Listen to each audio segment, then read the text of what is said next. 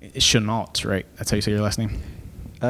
Sure. Yeah. Is that not? Is that not? It's pretty close. Pretty close. I think that's the way that I've pronounced it the majority of my life. So I think you're right on. I think it's, the proper pronunciation of it would probably be Chenault. Chenault. Without the T. Gotcha. But my entire life I've been pronouncing it Chenault. Chenault. So it's like a French, I guess. Yeah. Sounds like it. Yeah, All right, cool. totally. Yeah, very, very French last name. So it's funny to even try and pronounce it the proper way, Mm-hmm. But the way that I think about it now is if like Stephen Colbert were to call himself Stephen Colbert. Good comparison.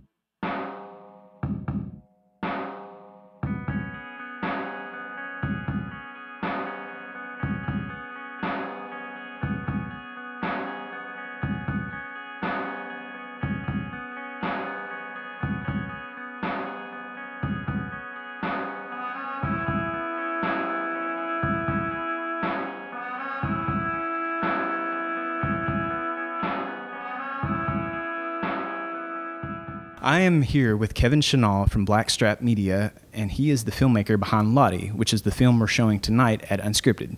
Hello, Kevin. Hey, Wes. Thanks for having me. Hey, no problem at all. So you've shown before in Unscripted. We showed the music video you made for Thunder Dreamer, I guess a couple of years ago. That's right. But at the time, I don't think we were doing the podcast as regularly, so you've never been on before. Let's give our listeners a brief bio of yourself and talk about your business, what you do day to day. Day to day, I'm the owner and creative director at Blackstrap Media, which is an advertising agency in Evansville.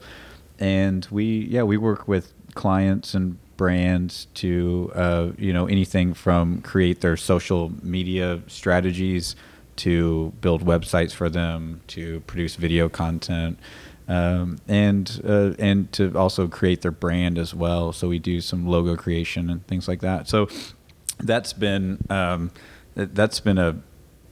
business that kind of formed out of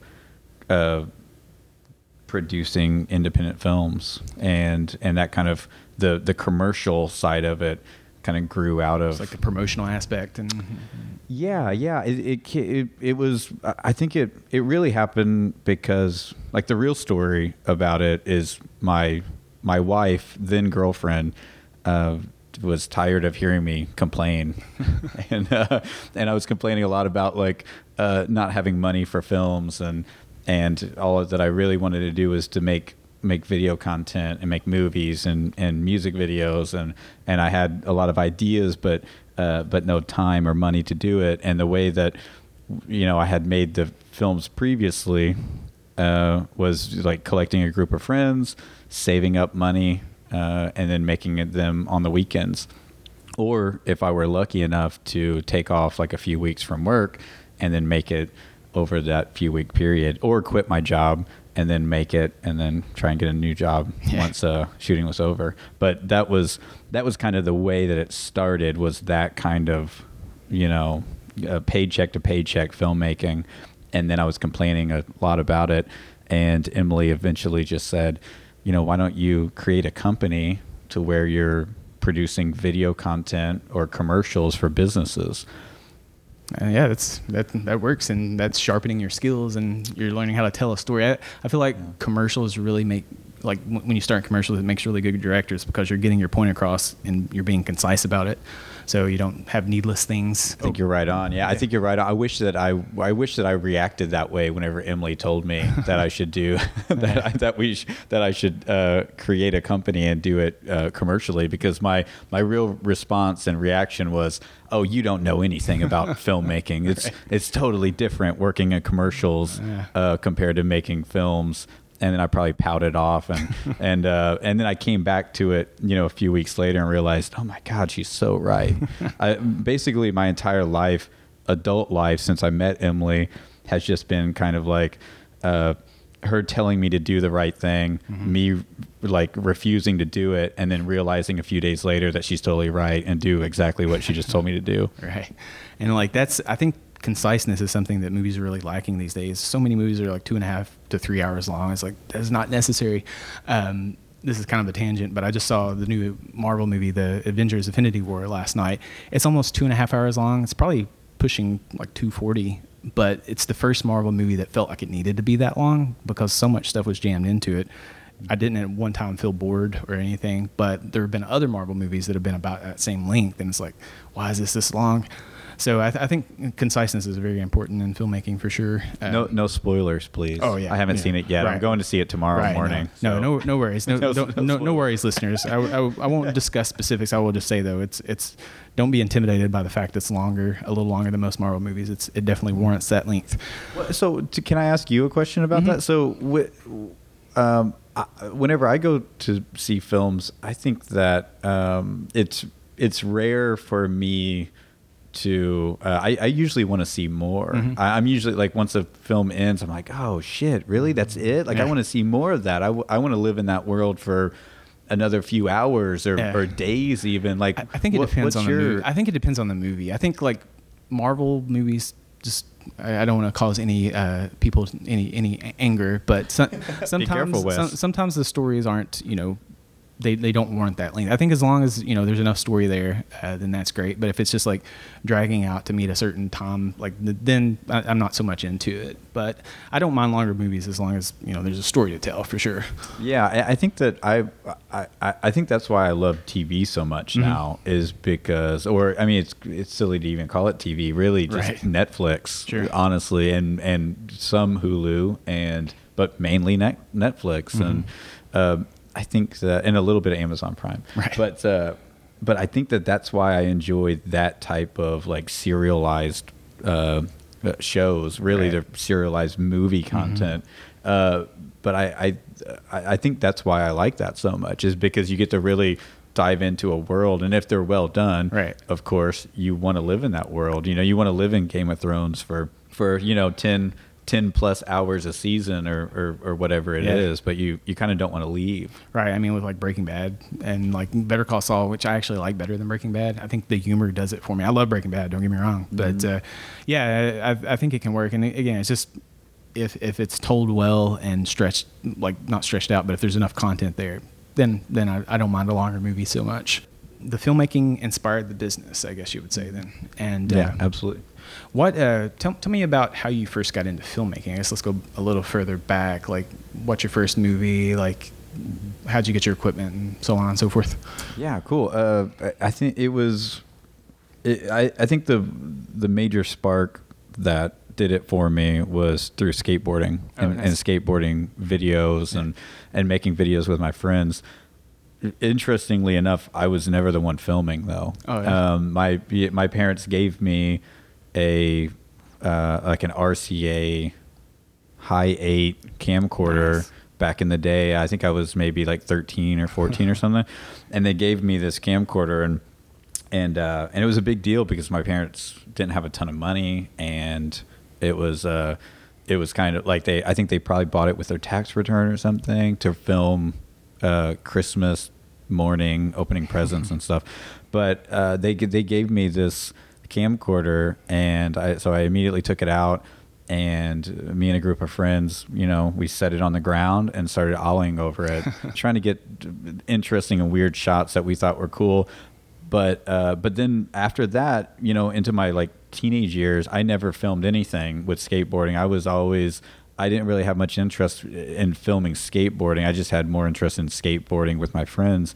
And then we started kind of getting into doing these like little skits because we watched, the first CKY, and we freaked out, and we were like, oh my God, who's this Bam Margera character? And these skits are so hilarious. And so we had a plan to get onto PBS by creating a show and putting it on like public access or whatever, because we would see public access and we're like, good God, they let anybody on this thing. We can totally do this.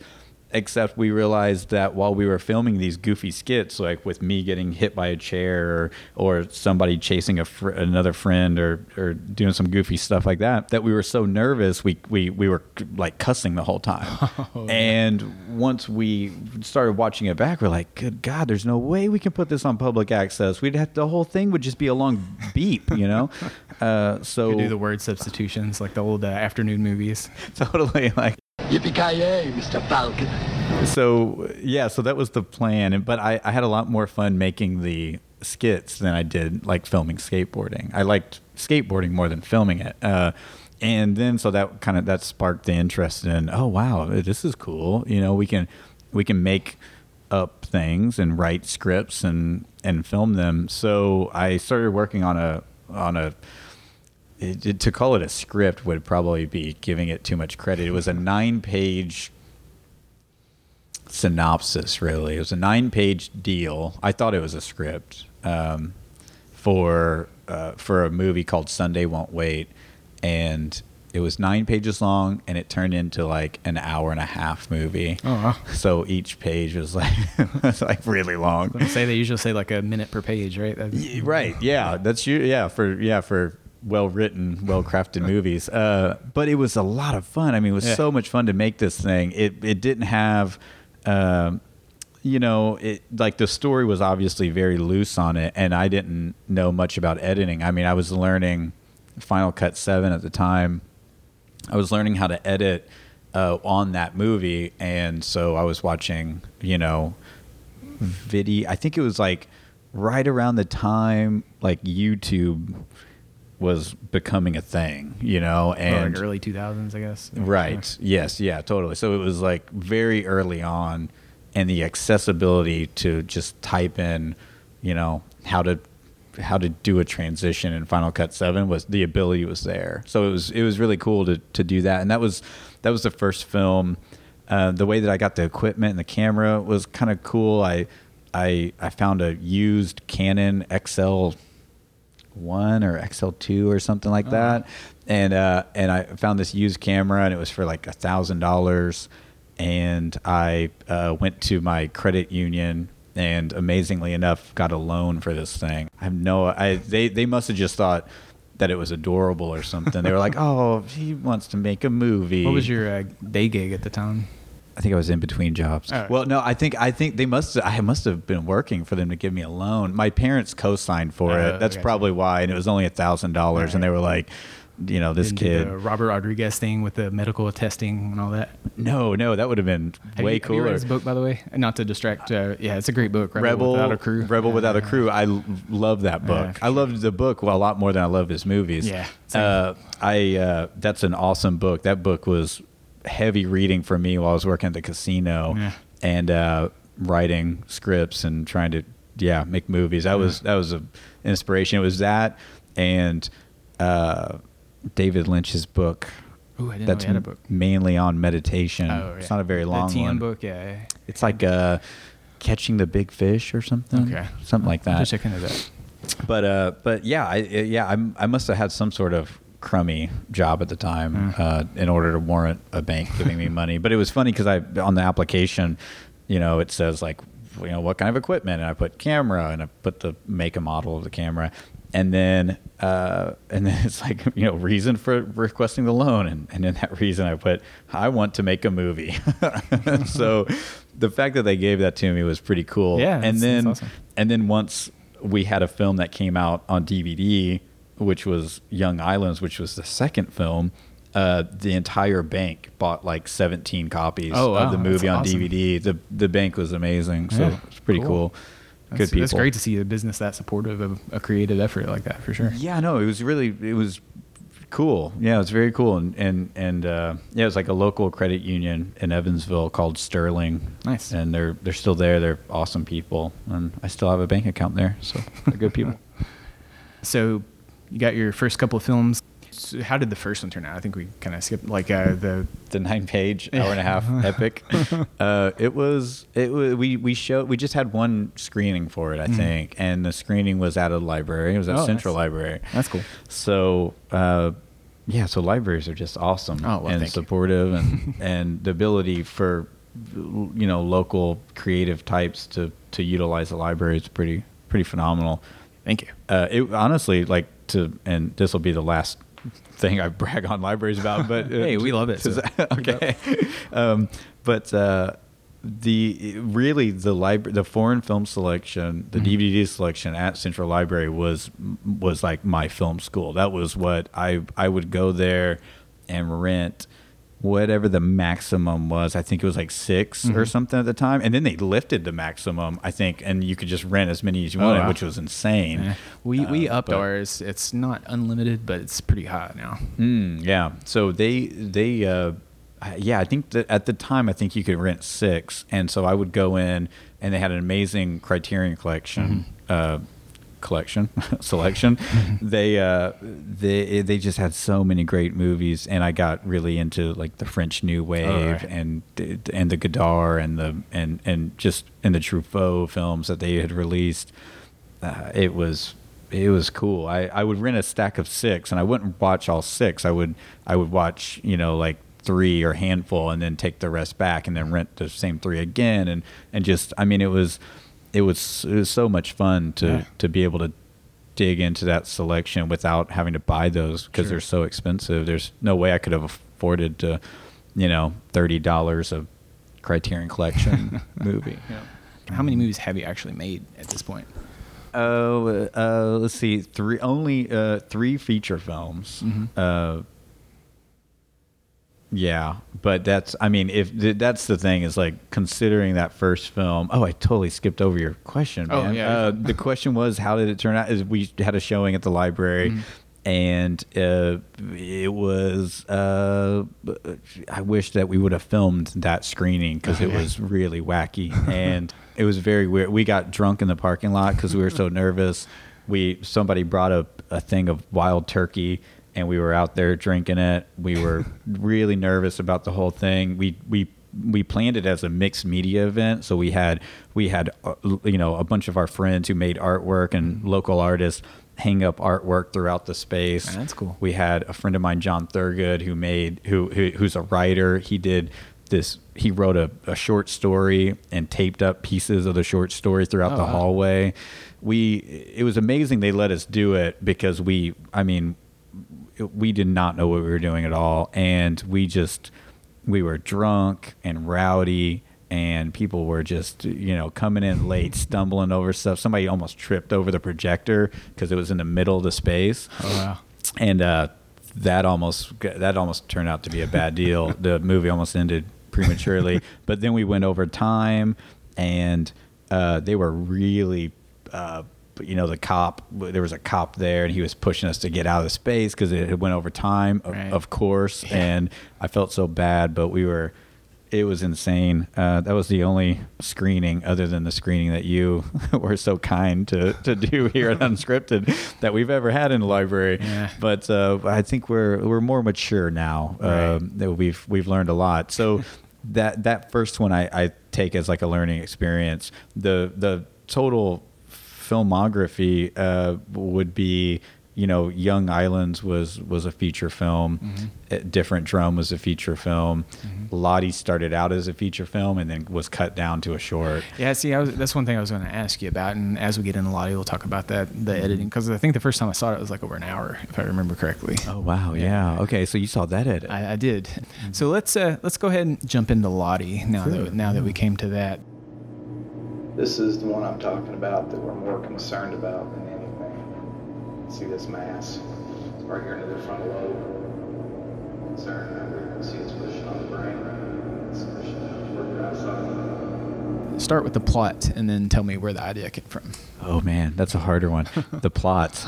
I'm not great at plots, Wes. I guess.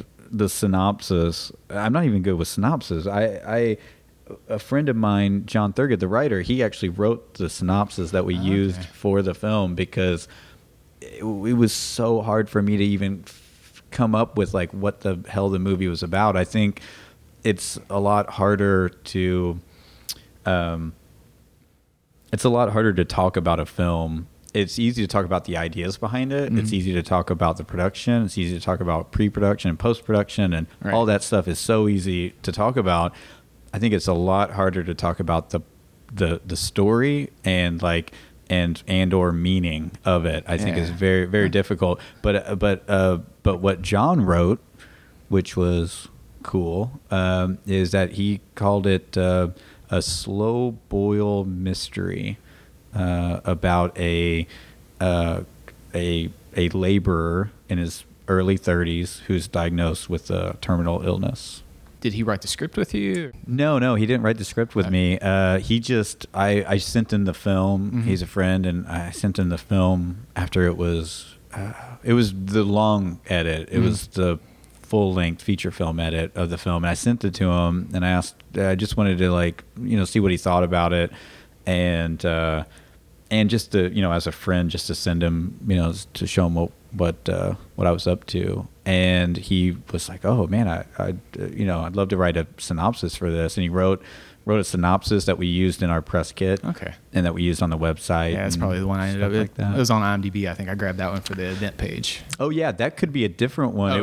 There was another kind of synopsis / review that was written by Tommy Ellis over at News for You. Okay. There could be that one too. Cool. He wrote kind of I don't know if it was a full-on review or what he wrote for it, but he posted it on IMDb, so that could have been that one. All right, cool. So where did the idea for the film come from? How did that one hit you?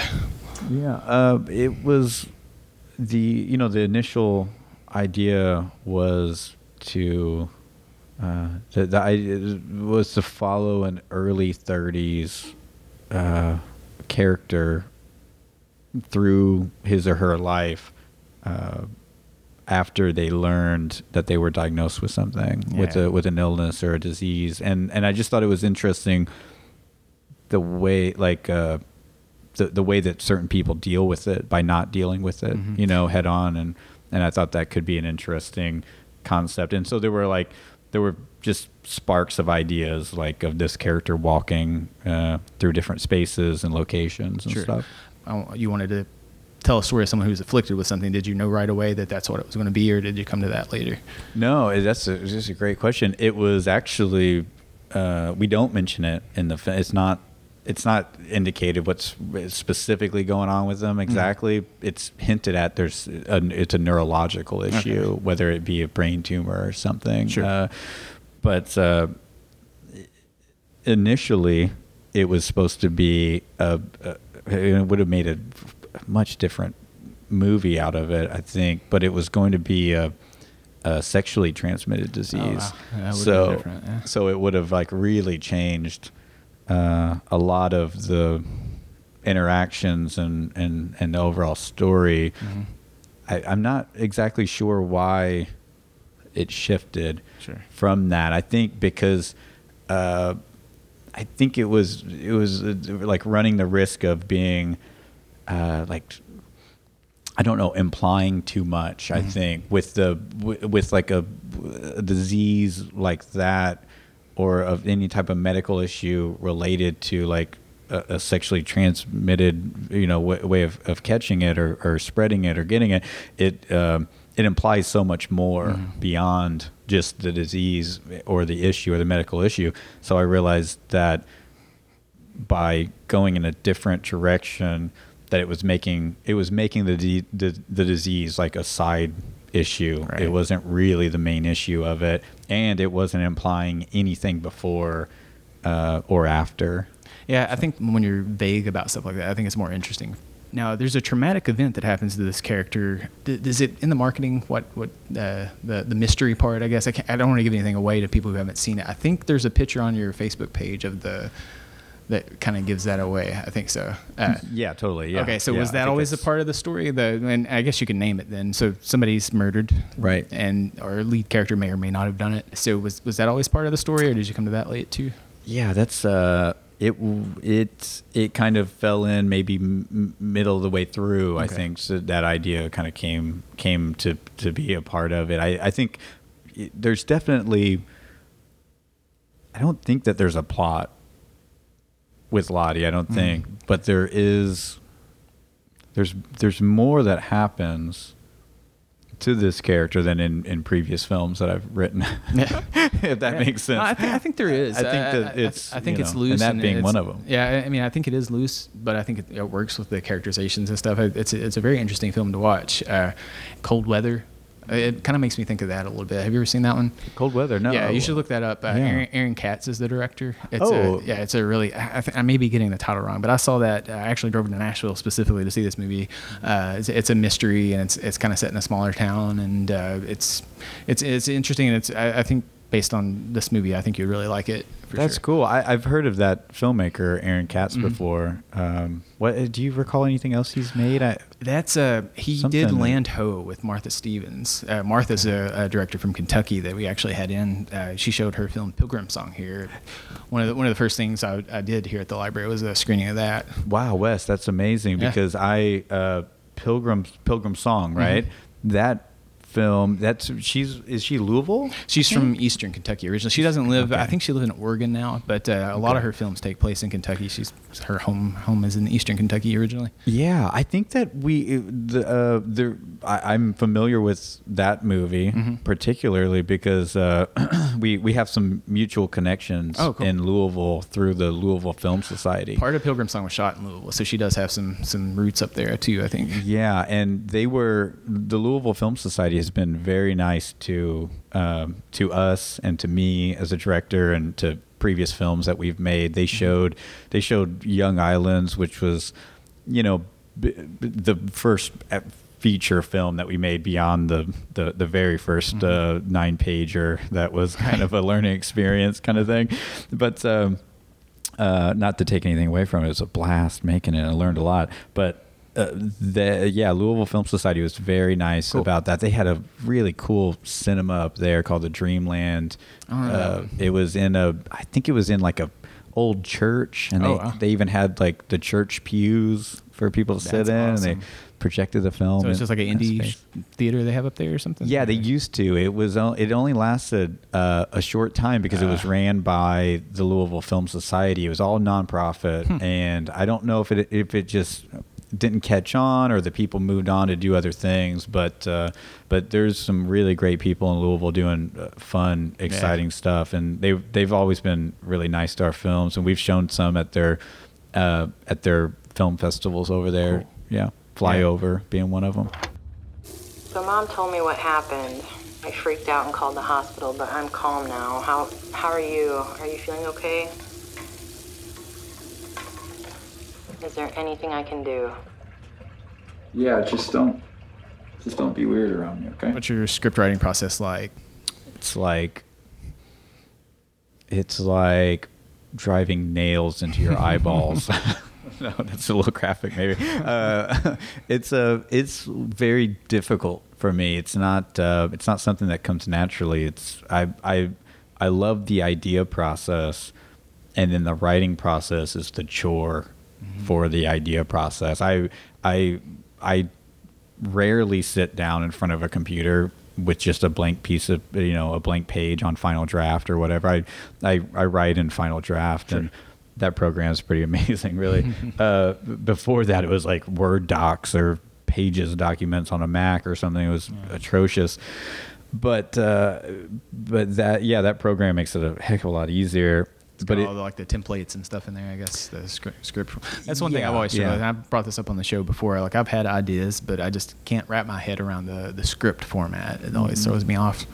Yeah, the script format is strange. It is a very challenging thing to get used to, that format. And Final Draft is amazing at helping you shorthand that. You still need to have the knowledge of like creating that, but it gives you, it's a very fast process as far as like setting your transitions and shots and camera angles and so on and so forth. I struggle with that too on how far, whether or not to write a script as literally as a template for the film, or do you write a script that has creative flourishes of language in it too, like more like a short story or a novel?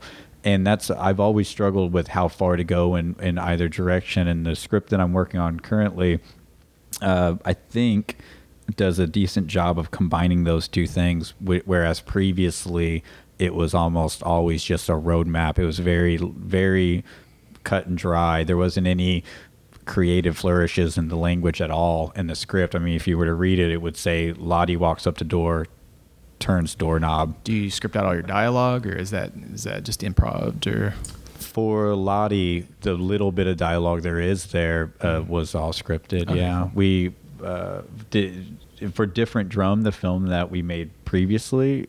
That was more loose. We were on the road for a good chunk of it, so it was very much the road film kind of vibe to it, and that needed to be more loose, I think, especially for the way that Isabella and Zach, the two lead actors in it, the way that they worked best, it seemed like, was to just be very loose, and Lottie was a lot more scripted. Yeah, Lottie was pretty much I think there's only one scene that's cut out that was in the script that's not in the film, which is surprising. yeah.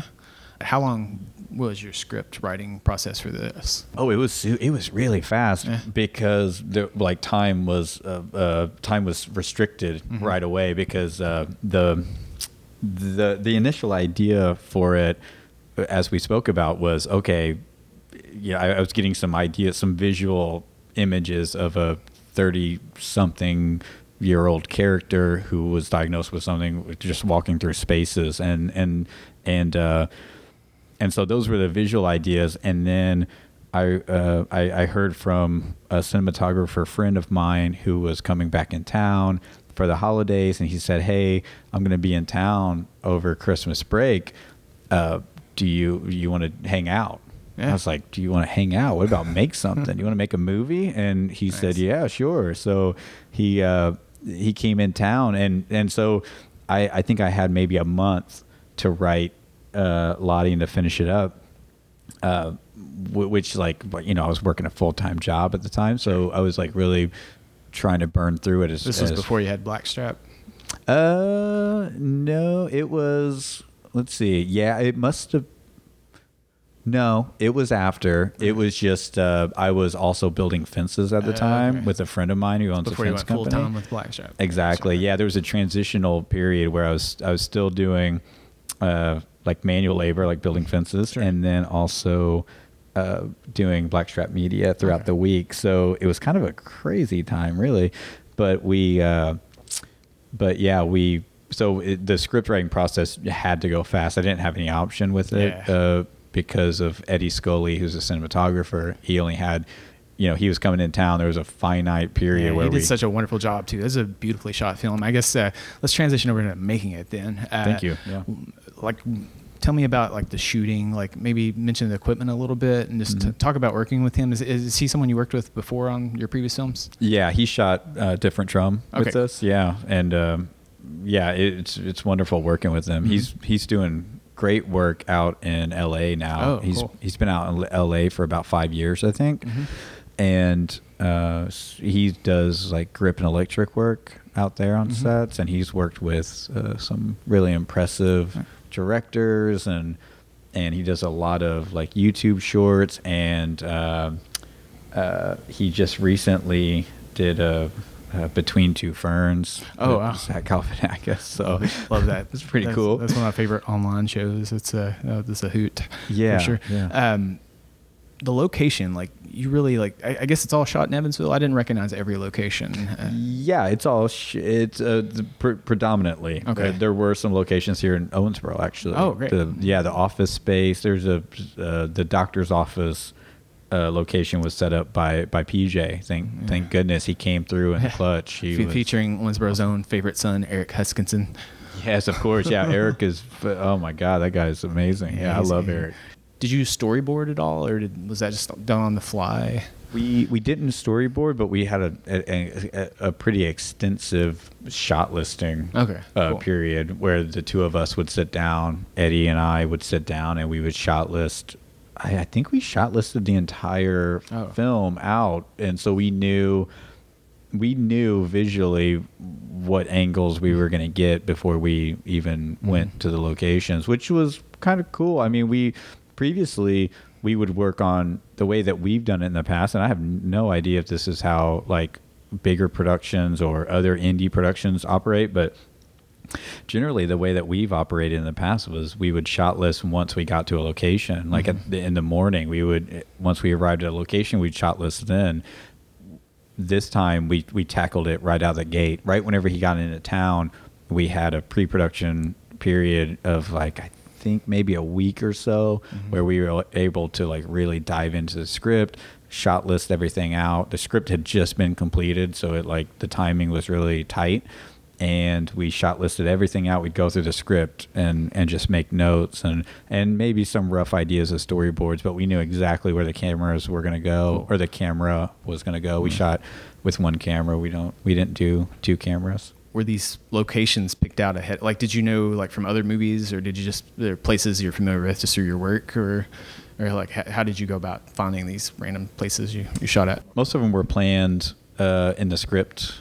Most of them were planned in the script phase, and we were able to get most of them. The only thing that we didn't know where we were going to shoot was the doctor's office, and thankfully we called in a favor for with PJ, and he was nice enough to help us out with that. But most of the locations, we knew what we were going to use, where we were going to use it. Whenever I was writing the script, it was very helpful for me to think about these locations, and most of them were around the house where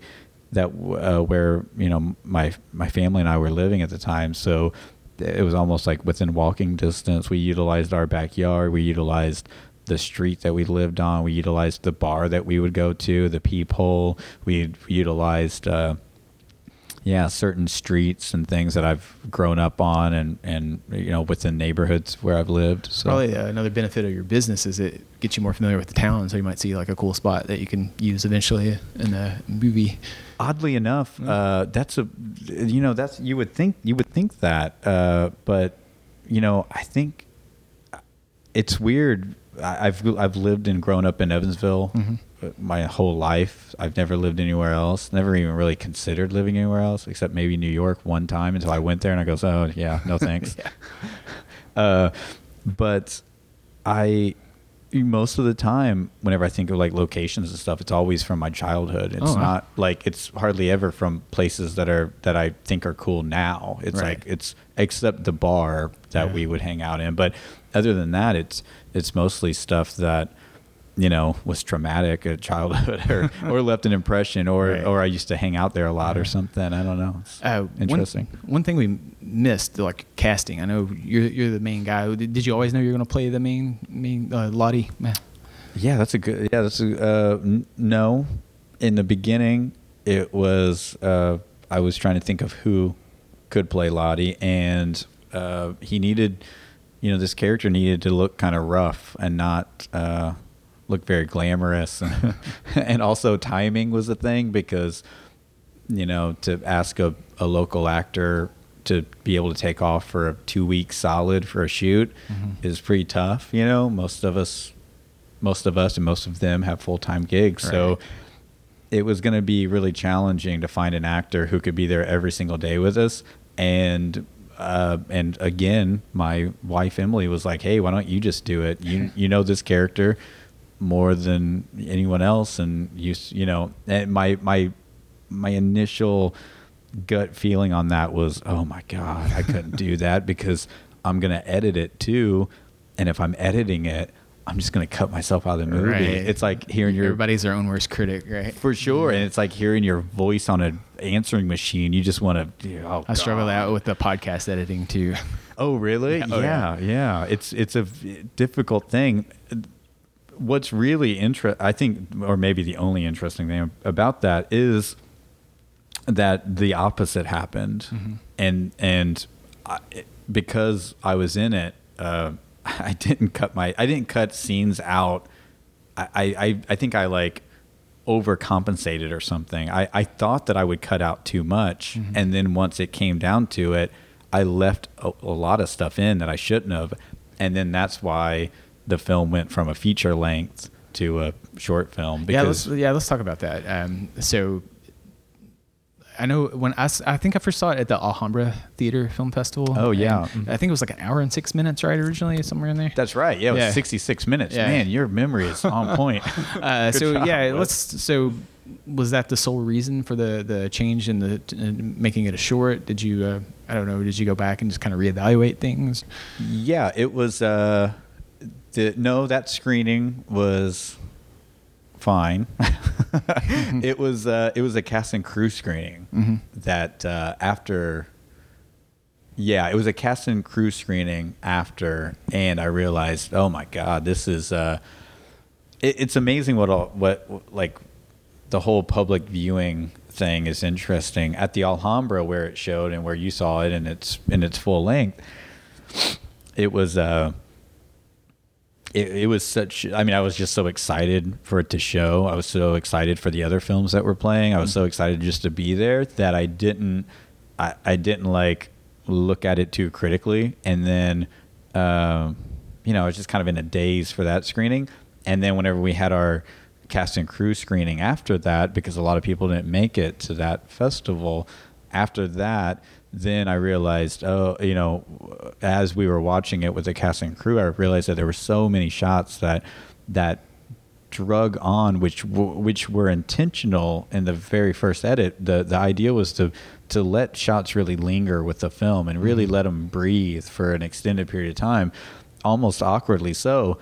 But because there were so many scenes like that in a row that it lost its impact. It started out the way that I was intending it, and then it slowly felt like it was not being intentional that way. It felt like it was accidental. And then so during the cast and crew screening, I was leaning over and whispering like, that doesn't work, does it?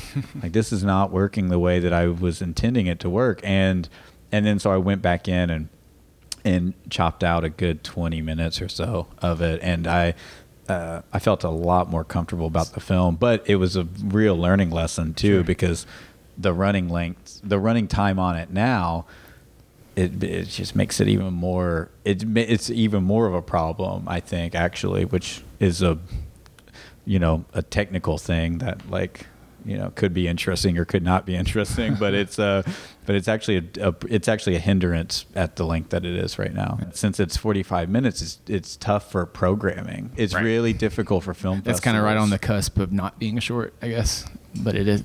Right, yeah, most film festivals consider that a short, but film festivals, they want to show, most of the time, they want to show as many films as possible. Sure. They want to cram. The more films and the more variety that they can program, then the more people are going to hear about their festival, and then the more people are going to tell their friends about it and try and get people involved and to come to these screenings. So they try and get as many people sure. Accepted every year as possible. Lottie being 45 minutes long is really an awkward length, because it would be between Lottie 45 minutes or 5 10-minute films, right. So for programming, it's a really challenging thing. And I didn't even think of that. I thought that it was actually going to benefit the film because we could submit to a bunch of short film festivals right. that we weren't eligible at the 66 running length. So it was a serious learning experience on how the festival circuit works. With Unscripted, like, that's kind of right at like 30 to 45 minutes is kind of where we try to stick, since we show the movies twice, like usually, because we've done features, but when we do those, we can only show about 30 minutes of it, and because of the double viewing. That's it. That's really interesting, man. So it works perfect for you. Mm-hmm. Okay, cool. Yeah. I'm glad that you're showing it then. And the only other movie that I think we've shown that's that long, A Wedding Like That, was about 45 minutes too, and it worked out really well. So that's perfect. Yeah, anything beyond that, showing it twice, I think, the audience, we might lose some numbers. I bet. I mean, just showing it twice anyways is really interesting. I could imagine that. For film buffs and for people like us, we're like, I watch commentary tracks all the time. Yeah, I love that. I don't do as much as I used to, but I still am a fan. Definitely with like the Marvel stuff, I try to watch them. And the Disaster Artist commentary is priceless. You should definitely check that out. Does that have Wiseau on it? Yeah, it's Tommy, Greg, and James and Dave Franco, and the 2 scriptwriters, Newsteader and I forgot the other guy's name, but yeah, they're all on there. Wow. It basically turns into a long form interview with Tommy, and they really like to give him a hard time. So does shoot, sorry, the chair's loud. That's fine. Was Seth Rogen? He wasn't on the commentary track, but He wasn't? Okay. He's just got a pretty big part in the movie. I don't know if you've seen the movie yet. I haven't seen it yet. It's out on Blu-ray, so you should definitely check that out. Oh yeah, that's awesome. I wanted to see it. I was so happy and surprised to see that it got a wide release. I mean, it was in Evansville at every theater, and it seemed to be doing really well. Yeah, and it picked up some award recognition, and yeah, Greg's a good guy. Couldn't happen to a nicer guy. He's a great guy. Heck yeah, good for him. Yeah, for sure. 2-week shooting, you said, for Lottie? Yeah, it was 2 weeks with Eddie. The production of it was 2 weeks. We had like a week pre-production, so he was in town for maybe close to a month for Christmas, and but yeah, the production was 2 weeks with Eddie, and then we had to do some pickups with Lavender Timmons, who's the producer on the film. And it was amazing because she was operating camera, operating boom, wow, running the slate all at the same time. I mean, it was something to see, really. It really, for the pickups, you know, like as you're making that kind of like indie film where the budget was $800. Oh, wow. You really can't tell from looking at it. It looks wonderful. Oh, cool. Thanks, man. I appreciate the acting, that. everything. It's very high quality. That's wow. $800. That's impressive. It was an $800 budget, and it's almost funny to type that into any like Film Freeway or Without a Box or any profile like that you're creating. They always ask for budgets. Like, what was the budget of this? And I always lie and say $10,000 just because. I mean, $10,000 is tiny too, but at least it has a comma in there, right? You know, like if I just put $800, they're probably not even going to like look at the trailer, let alone watch the whole movie. That's a good point. Yeah, but those are all like, just for listeners who might not know, those are all for film festivals. How you submit through Film Freeway and stuff like that. Right. Yeah. Absolutely. Yeah. Film Freeway is way better than Without a Box. Actually, I love that way of submitting. Your first editing run, how long did you spend with it before you actually did a screening? I think it was maybe like a 6 month editing period, something like that. Because it usually, and this is the way it's been for the few films that I've made, is that it's after production, it's just it's pretty exhausting. So afterwards, it's nice to just breathe for a month or so, you know, and usually go back to work or find a new job or start building fences again with my friends, or, you know, however it was to do that. Or with Lottie, it was jump right into Blackstrap Media stuff again, because I essentially took a break from Blackstrap Media while the, you know, Blackstrap Media was still going with Christopher Simon, who was basically like running it while I was doing the Lottie stuff. You know, I had to jump right back into the commercial side of things and to kind of get Blackstrap Media up and going and kind of, you know, get that business profitable. So whenever I jumped into editing, it was nice because I did have like some time there where I was able to think about some other stuff and then come back to it and start editing. The process in total, like after we wrapped to that first full length edit, was probably 6 months. Yeah. What was Alhambra your first screening, like first public screening, or? It was, yeah. Alhambra was the first. So Alhambra was your first public screening? Yeah, it was. Yeah, Alhambra was first, and then Mayday was second. Second. Yeah. And was it after Mayday that you did the edit, the new edit, or was that in between? I don't know. That's a good question. It must have been, you know, I'm not sure. That's a fine question. It must have been It must have been between, which is weird because there's not that much time. Right, I must it's have like pretty really close. jumped in there Yeah, and, so and chopped that stuff That was out. my It next was question. last year, How but long that was my next question, was how long you spent with it the second time. So yeah, it must have been pretty quick. yeah, it was a very quick. And I after that cast and crew screening, I knew exactly what needed to what needed to come out. Taking of it. notes with the flashlight in the screen. Man, I if I had a pen, I would have Yeah. been. I mean, I knew exactly what didn't work about it, and what I needed to take out to make it kind of flow the way that I initially intended it to flow. Mm-hmm. And I don't know, I value public screenings now, and I value the whole previewing process. I used to not, I used to be really insecure about it, and I used to be very uncomfortable about the idea of people seeing the movie, but also like how I would feel while watching the movie with other people, Right. because if you have close knit of friends or anybody who worked on the production, if you invite them into the editing bay and you show them a cut of that film, you will immediately know what doesn't work. Right. Anytime you get sweaty and you feel uncomfortable, that scene is not working for you. Are you still a Final Cut guy?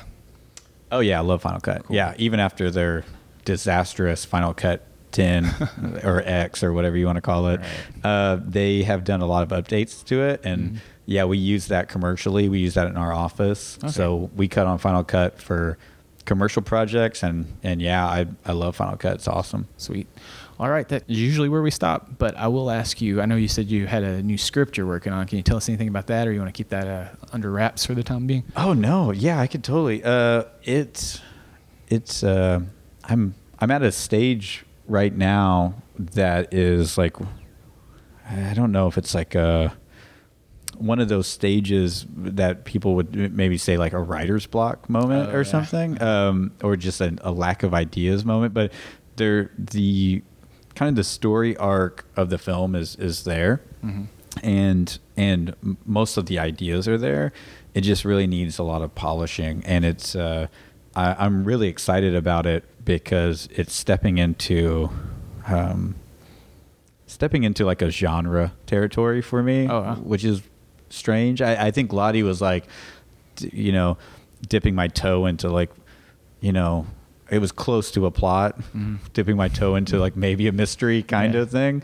And then now this next film is kind of taking a big jump into what a genre film for me could be like, Nice. and what our group of friends could produce a genre film. I don't know. I love horror films. That Night of the Living Dead is a film that's like really important and special to me. George Romero's kind of And now you've got Jordan Peele doing Get Out, kind of the more socially conscious horror. I'm fans of that. A fan of that too. Yeah, that's really interesting. I think, and then also that John Krasinski's film That was a great movie. Yeah. phenomenal, man. A Quiet Place. Yeah. Oh my God, that movie was so good. It seems like horror is an interesting genre again. It's always been interesting. You can't not have horror interesting.